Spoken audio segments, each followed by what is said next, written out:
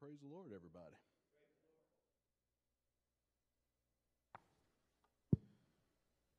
Well, the good news is, I think I'm the last one on the schedule before good Lord willing pastors get back and we return you to your regularly scheduled program.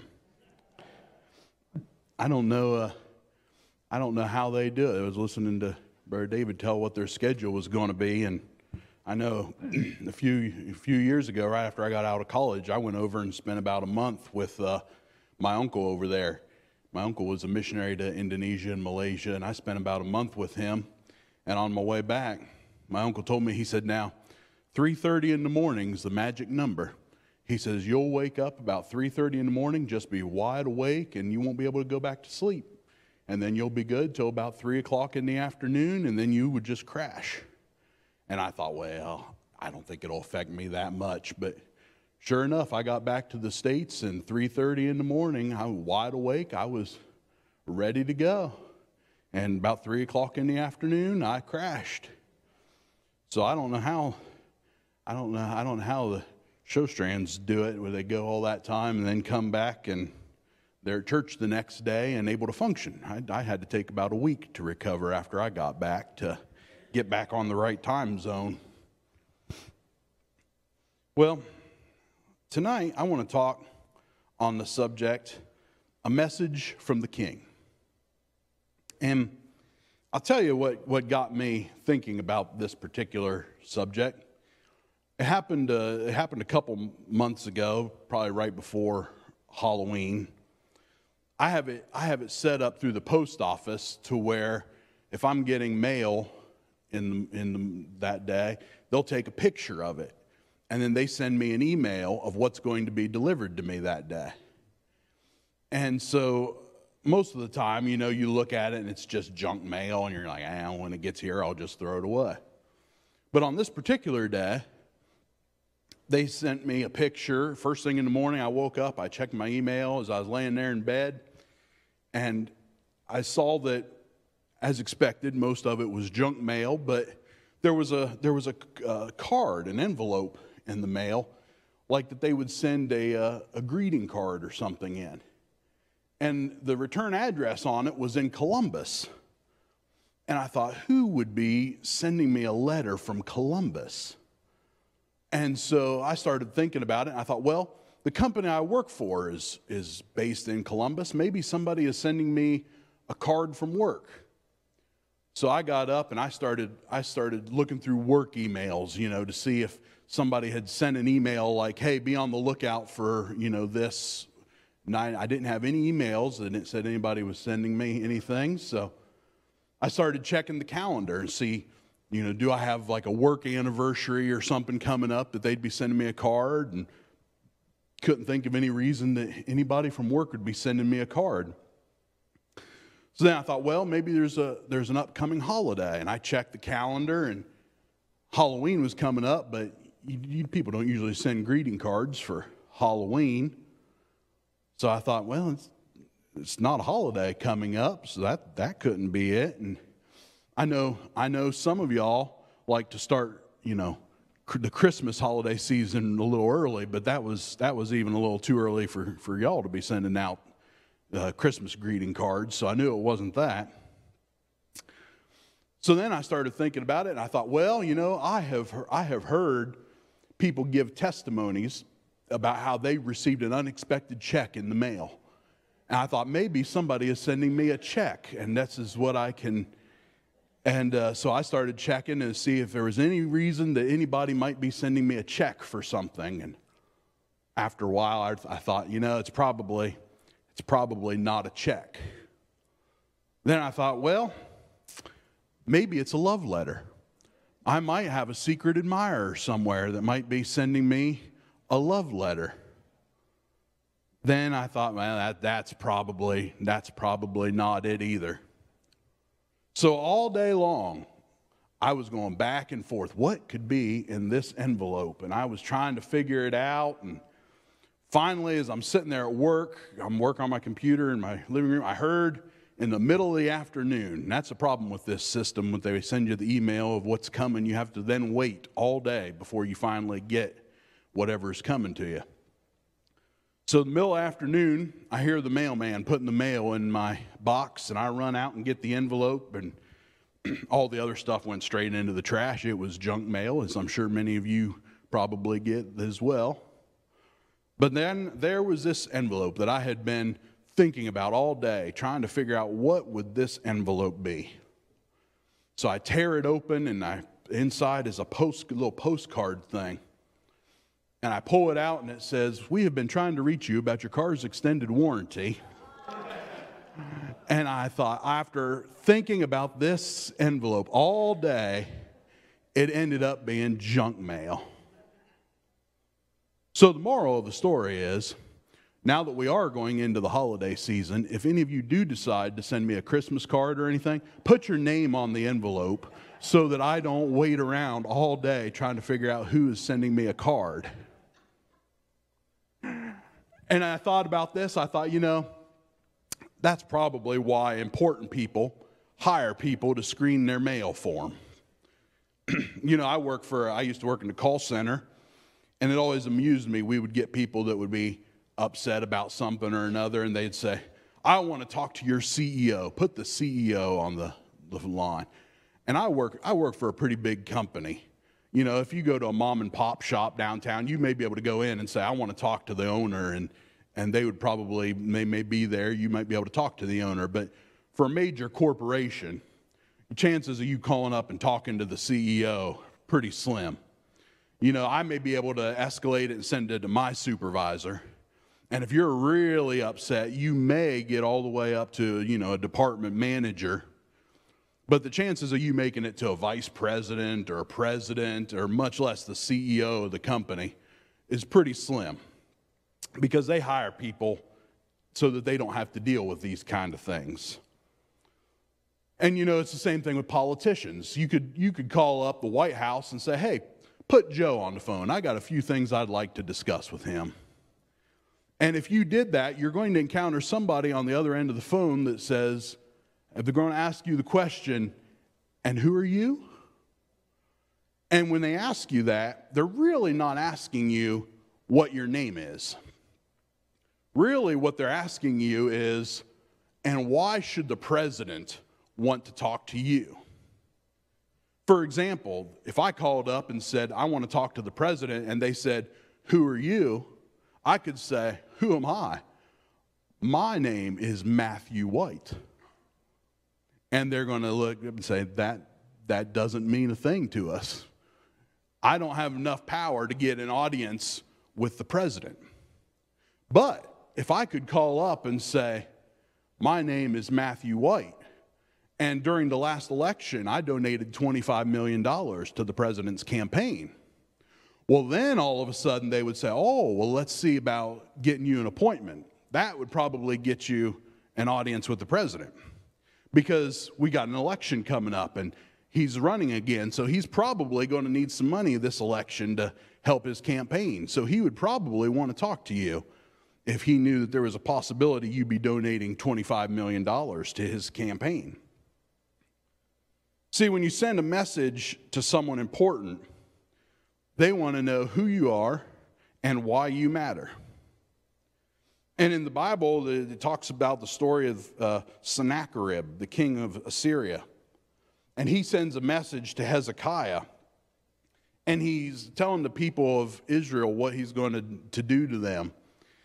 And he starts off, his introduction is, "Hear the words of the great king." He is distinguishing himself that he's not just an ordinary king. This isn't King Bob from some little tribe that you've never heard of before. He says, "I am not just a king, I am the great king, the king of Assyria." And then he proceeds to tell them all the things that he has done to all the kings of the other nations. So what is he doing? He's identifying who he is and what his credentials are and why you should listen to what he has to say. Now, with that in mind, I want to take a look at the story of Moses. Moses grew up in Pharaoh's court, so he knew what the protocol was. I'm sure being in Pharaoh's court, he probably saw Pharaoh have meetings with leaders of all sorts of different nations. And I'm sure when messengers came from the other leaders, the first thing they would do is identify who they were coming from and what the message was, why they wanted to meet with Pharaoh. So, with that being said, when he encounters God in the desert, he sees the burning bush, and God tells him, I want you to go back to Israel and set my people free. The first thing that Moses says to him is, who shall I say sent me? In Exodus chapter 3, verses 13 through 14, it says, And Moses said unto God, Behold, when I come unto the children of Israel, and shall say unto them, The God of your fathers has sent me unto you, and they shall say to me, What is his name? What shall I say unto them? And God said unto Moses, I am that I am. And he said, Thus shalt thou say to the children of Israel, I am has sent me unto you.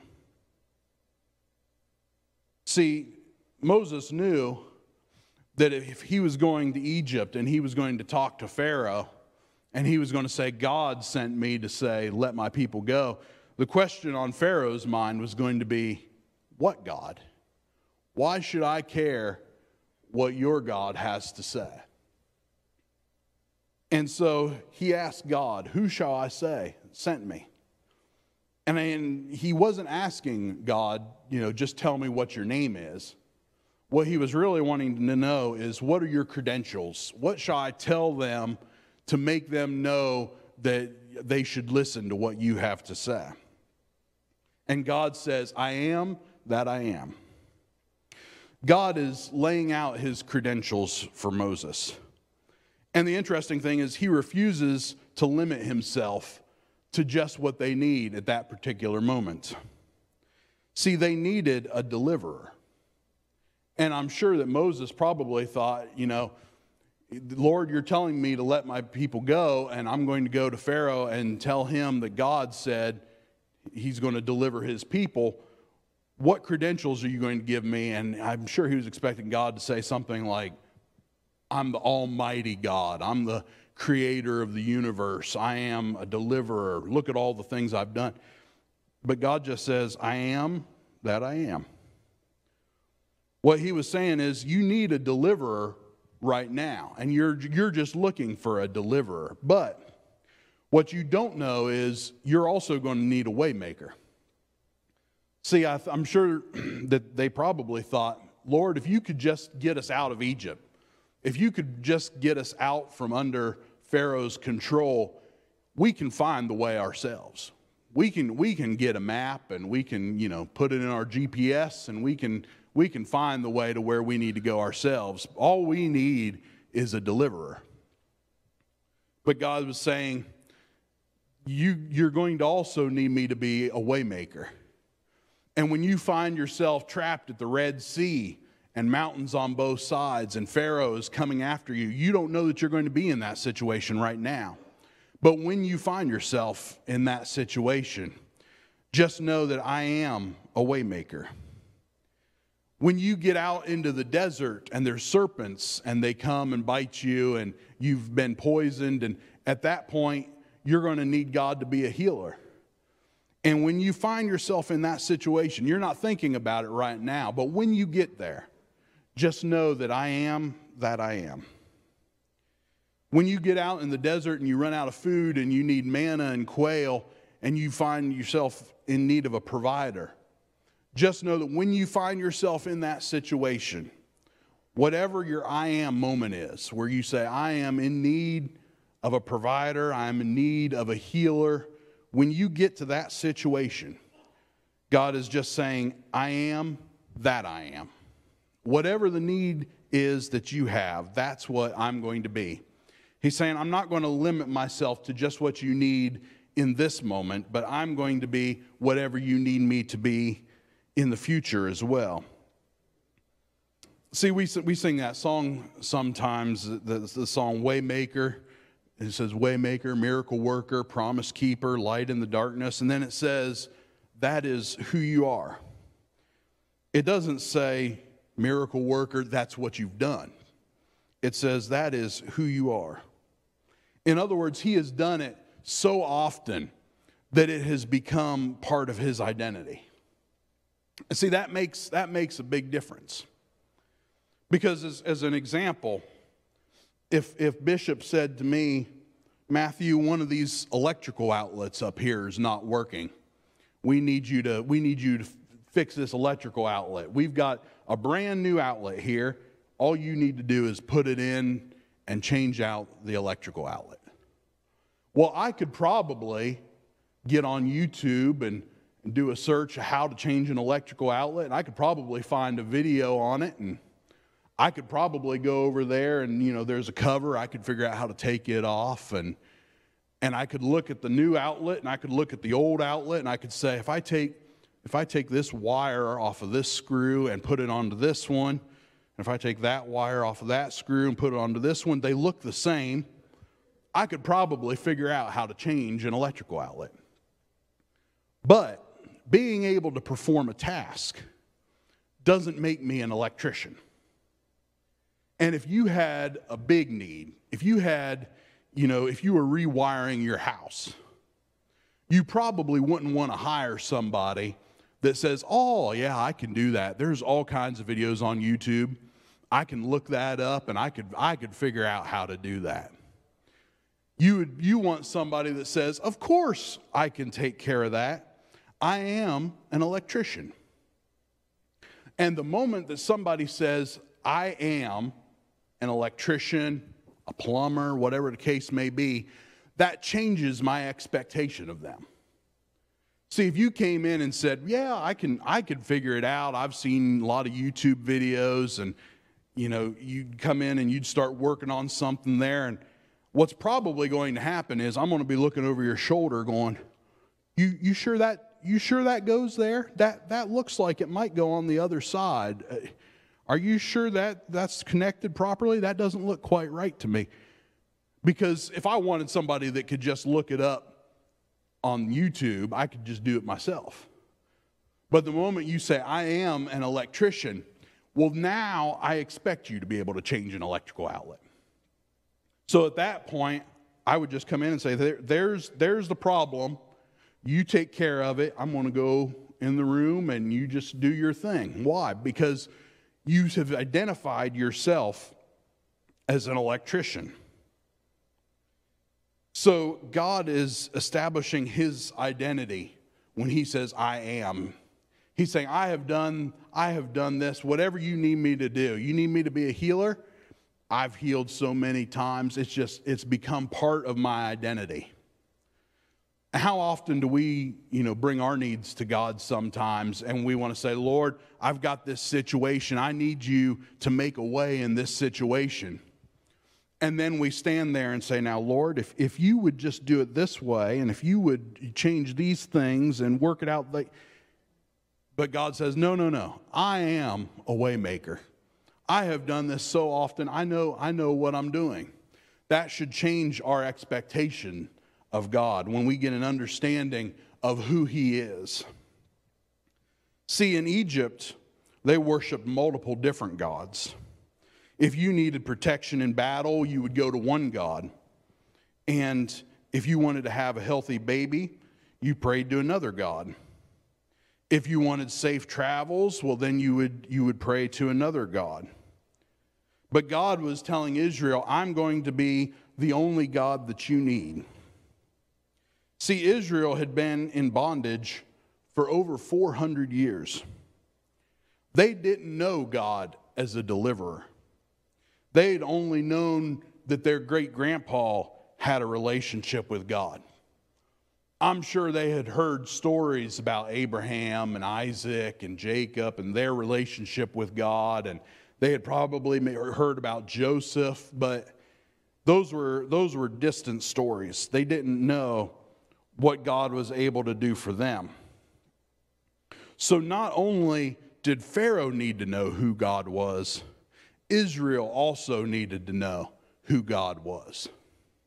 They needed to have an experience with God. That was kind of the point of the entire plagues that ended up being sent, not only to convince Egypt, but God wanted Israel to know, I am able to do whatever I need to do to fulfill my word. So then, after he has identified who he is, then he gives them the message. It's kind of like, the kings would send a message and say, this is who I am, this is what I'm going to do. In Exodus chapter 6, verses 6 through 7, it says, wherefore say unto the children of Israel, I am the Lord, and I will bring you out from under the burdens of the Egyptians, and I will rid you out of their bondage, and I will redeem you with a stretched out arm and with great judgments. And I will take you to me for a people, and I will be to you a God. And ye shall know that I am the Lord your God, which bringeth you out from under the burdens of the Egyptians. See, in the Bible, Egypt is a type of sin. Israel had gone into Egypt because they thought it looked like a safe place. And they were fine for a while, but then they became enslaved. And sin is the same way. Sin puts limitations on your life. When Moses went to Pharaoh, he says, we're going to go to the desert and we're going to worship. And Pharaoh said, okay, you can go, but you have to leave behind your women and children. You have to leave behind your cattle and your possessions. What was he doing? He was putting limitations on them. You can go this far, but you can go no farther. And Satan also has taskmasters of fear and doubt, condemnation. And every time you come to church and you think, I'm going to worship or I'm going to do something for God, there seems to be something holding you back. Maybe one of those taskmasters says, who do you think you are? What do you think they would think if they knew about you? See, God could have given them favor with Pharaoh and just left them in Egypt. That was how they were for many years. They lived in Egypt. They had favor with Pharaoh. Joseph was second in command. He could have just said, I'm going to restore that the way it was. But he had bigger plans for them. He wanted to bring them out from where they had settled. See, the land that he had for them was a major crossroads of the world at that time. God wanted to put his people in a place of influence, but he had to bring them out of Egypt to do that. There has always been a call of separation on the people of God. He didn't want people to look at his chosen people and mistake them for the Egyptians. He said, I'm going to bring you out. I'm going to put you in a place of influence. And then the second thing that he tells them he's going to do, he says, I will deliver you. Now, you might think being delivered and being brought out, those kind of sound like the same thing. But Israel's needed to be delivered from more than just the Egyptians. See, after 400 years in bondage, your whole attitude, your mentality begins to change. Just as an example, it was just over 400 years ago that the Pilgrims came to America. How much has changed since that time in America? I had a couple years ago, I went to Plymouth and got to see the original settlement there, where they had rebuilt the homes and things. And I don't know, maybe you think your home is small, but I can tell you it's probably not as small as what they lived in. They had a little tiny one-room house, a little bed in the corner, and that was about all. And they had a fireplace there that they would do their cooking in. They didn't have refrigerators and stoves and indoor plumbing and all the things that we take for granted today. Then they also, I remember reading in school about their church services, and they would have ushers that would walk up and down, and they had these long poles that they would carry. And on one end, they'd have like a tail or something. So if if the older people fell asleep during service, ushers would come and tickle their nose with that little feather that came and wake them back up. And on the other side, they had like a wooden knob on it. So if kids were misbehaving during the service, the ushers would walk up and rap them on the head with it and get their attention. Well, times have changed a lot since then. I help out with the ushering staff. I don't think I would be safe if I walked the aisles and saw somebody's kid misbehaving and just reached over and slapped the kid. I'd probably have a real angry mother coming after me saying, no, you don't touch my child. Things have changed. The culture has changed since that time. And if somebody came to you and said, we're going to send you back to where your ancestors came from. Maybe your ancestors came from Ireland or England or wherever it may have been. If they came to you and said, we're going to send you back and you're going to live in England, well, I wouldn't be too happy about that. And if you sent me back to England, the thing is, I wouldn't suddenly become English. I would be an American in England. They would say, you live here, but you don't act like us. You don't talk like us. There's just something different about you. You're not quite one of us. And the same thing with the Israelites. Over 400 years, they had become familiar with Egyptian culture and religion. They had become familiar with the customs of Egypt. And God had to get that mindset out of the Israelites.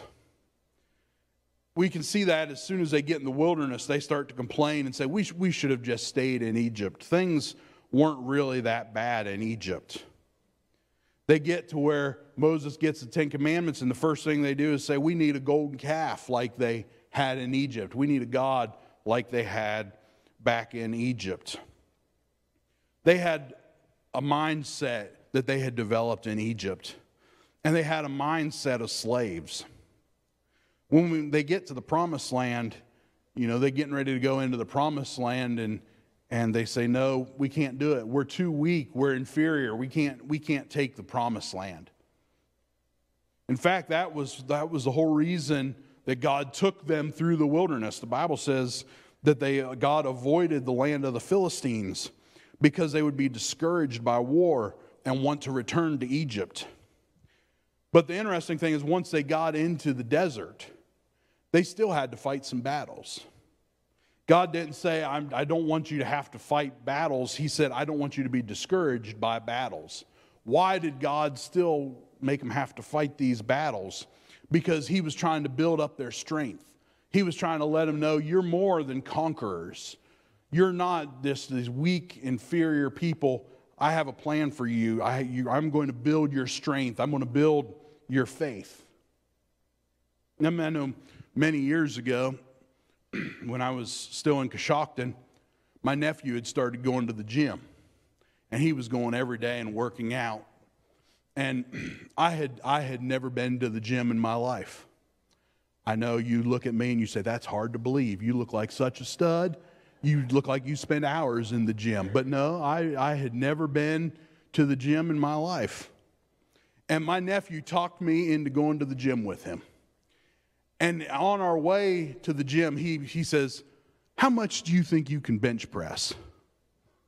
And I said, I don't know. I've never been to a gym before. I said, how much can you bench press? And he says, well, I've been going for a while. And he says, I'm up to about 180 pounds now that I can bench press. And I said, well, if you can do 180 pounds, I can probably do at least 250. I can bench press because I'm big, I'm strong, I can do it. He says, I don't know, that's a lot of weight. I don't know if you can do. So we get there and he says, you want to go first? I said, go ahead, I'll watch you and see how it's done. So he puts the weights on and he does a few and he says, go ahead and try it. And I said, well, that looked easy. You could handle that. Let's put some weight on there. I put it up to, 250, whatever. So he puts it on there. We loaded up the thing, and I get there, and I'm laying on the bench, and I'm laying underneath that rack, and I push it, and I get it off the hooks, and all of a sudden it comes down across my chest and pins me onto that bench. And I learned the importance of having a good spotter that day because I did not have a good spotter.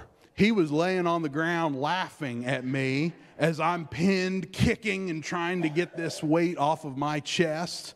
And finally, I dumped it off to the side onto the floor, and he just thought that was the funniest thing. And then a couple years ago, I went and I thought, I'm going to get a personal trainer. And so we go to the gym, and he says, let's do the dumbbells. So there's a rack along the wall with the dumbbells, and it's got all the light ones down at one end, and it's got the bigger ones down at the other side. And I said, I'm going to go work out. I said, so I walked over, I grabbed a 50-pound dumbbell, because I'm like, I'm strong. I can lift 50 pounds, nothing to it. I can handle it. And the trainer says, no, come down to this side down here. So I thought, well, he probably wants me to warm up a little bit. So I walked down about halfway, and I thought, we'll start with a 25-pound weight. And I picked up, he says, no, you leave that there, come on down to this side. And he takes me all the way down to the end of the rack, and he gives me this little 10-pound weight, this little tiny thing, barely fits in my hand.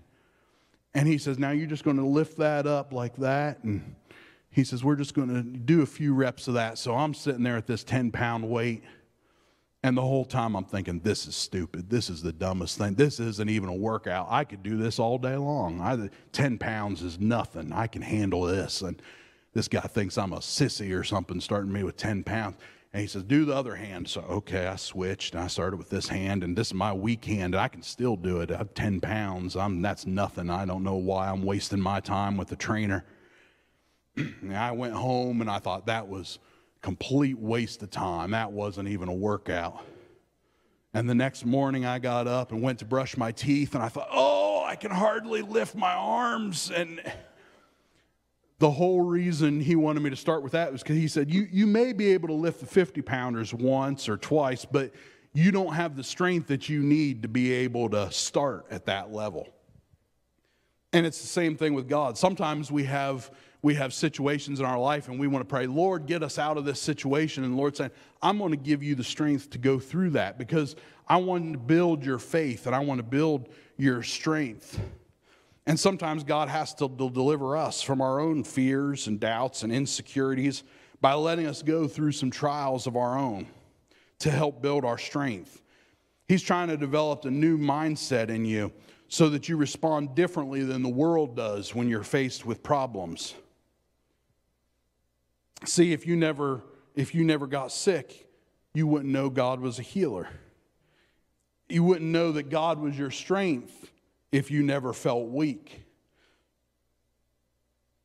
And then the next thing God tells them, he says, I'm going to redeem you. Now, he already said he was going to bring them out. He already said he was going to deliver them. I thought, why would you also want to redeem them? And I love history. I love reading about history and going to visit historical sites and things like that. And I remembered hearing about slaves prior to the Civil War. They would escape into the north. And, they'd go through the Underground Railroad, and they would get to the northern states. And when they did, they were no longer in chains. They were in a better place, but they still weren't safe. See, their masters could come into the north and take escaped slaves back. But occasionally, a slave would either be set free by their masters, or they would save enough money to purchase their own freedom, or someone would purchase their freedom for them. And when that would happen, they would receive papers that said, you're now a free man. Then now, once they got those papers, they didn't have to worry about someone coming and taking them back into slavery. If someone approached them and said, you look like a runaway slave, they could say, no, here's my papers. I'm a free man.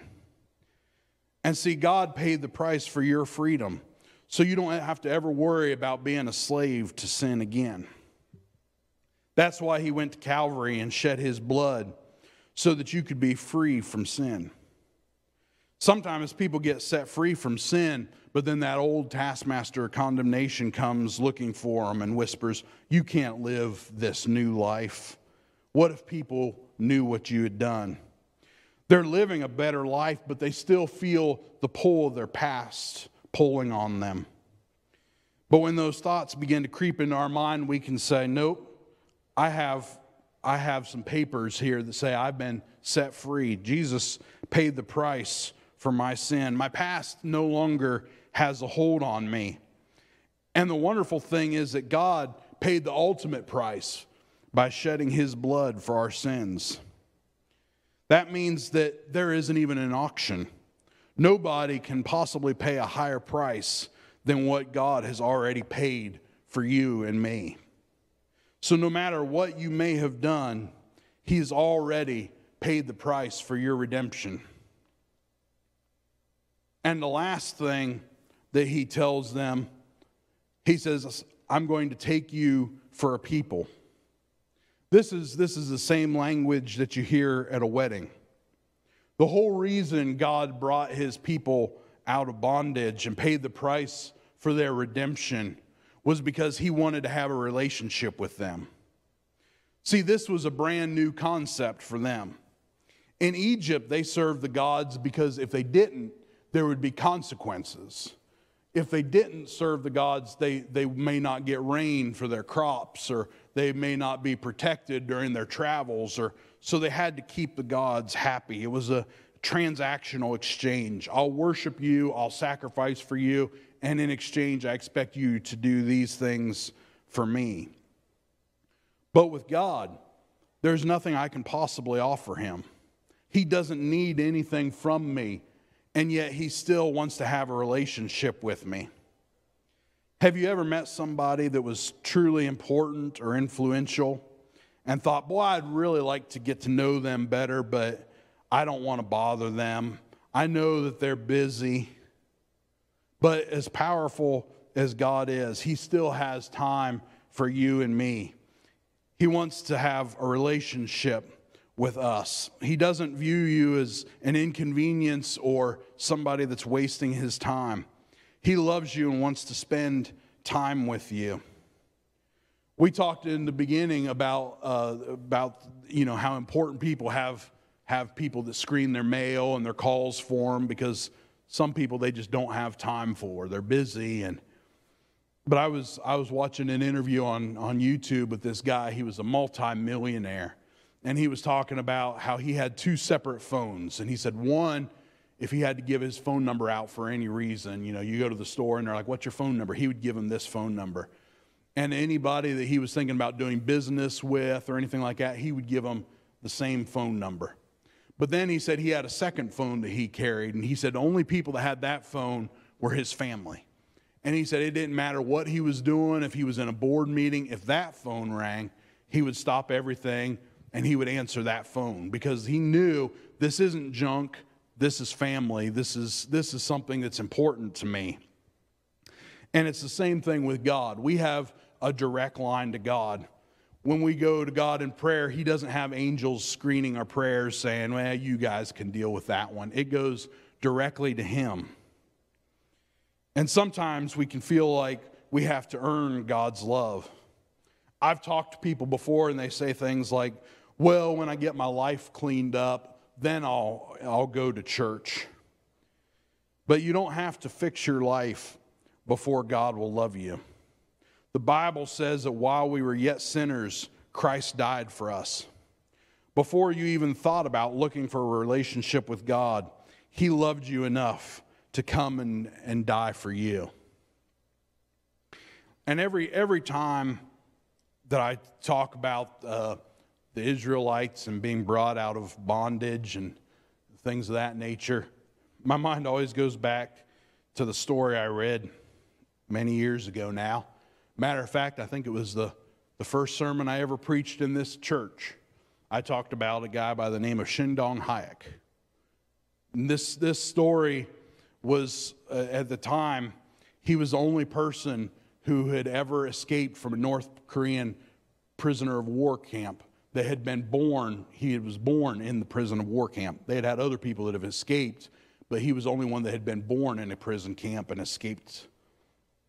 And he was telling the interviewer about his experience in the prison camp, and he's describing all the torture and everything that he had to go through.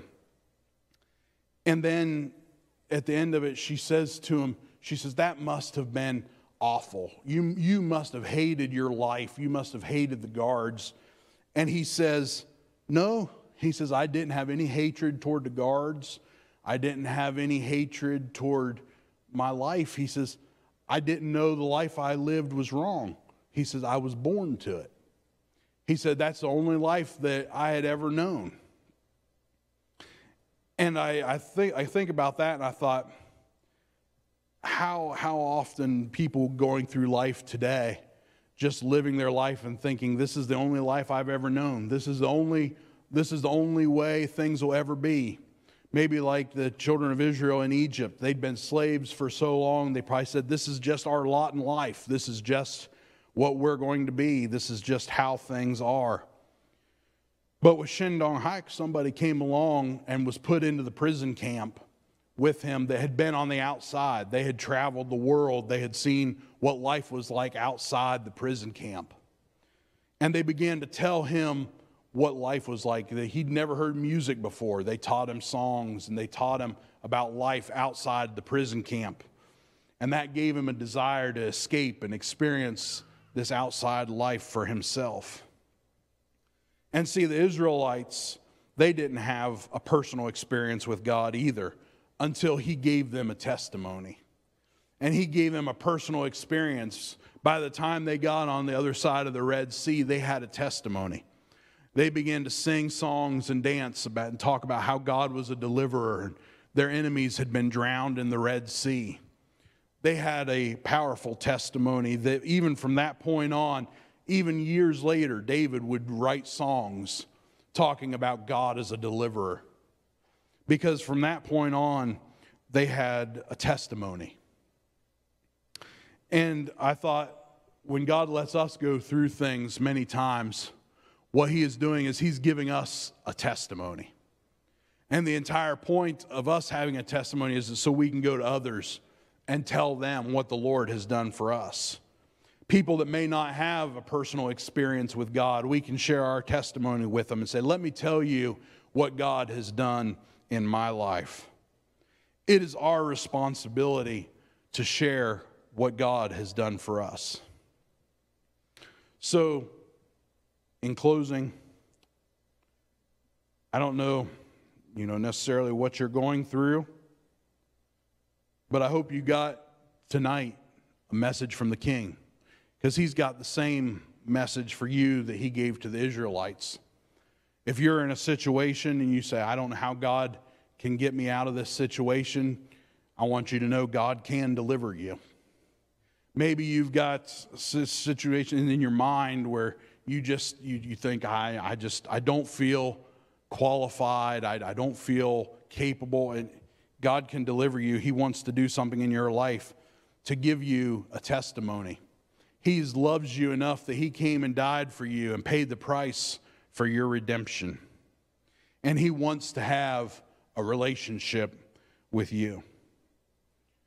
And maybe you've already experienced all those things. Maybe you already have a testimony. Maybe you can tell what God has done in your life. And if that's the case, that's a wonderful thing. If that's the case, then just remember it's our responsibility to share what God has done for us to others that may not know God in the same way that we do. We have that responsibility to share what God has done for us. Bishop?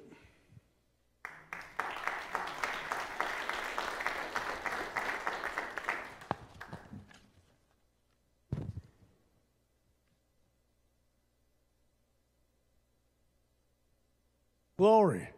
That was great. Amen. I've never had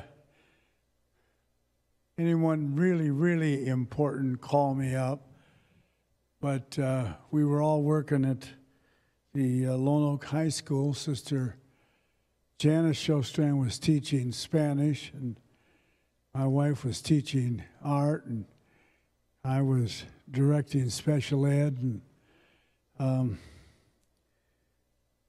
a call came secretary in the office answered it, and the individual on the other end said, I'm calling for the President of the United States, and I would like to speak to Mrs. Janice Showstrand.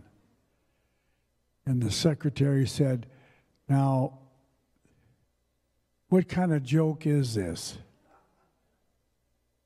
She's in class, and we can't get her out right now, and I want to know who this is, what kind of joke you're trying to play. And the individual said, ma'am, do you understand that the President of the United States wants to talk to Mrs. Janice Showstrand? Please get her out of class. He wants to talk to her.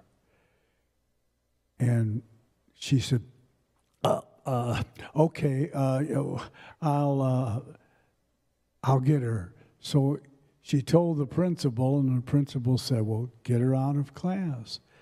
And so she came, and the office staff all stood there wanting to hear what was going on. And when she finished, she said, yes, sir, I'll do that, and we will arrange to be there.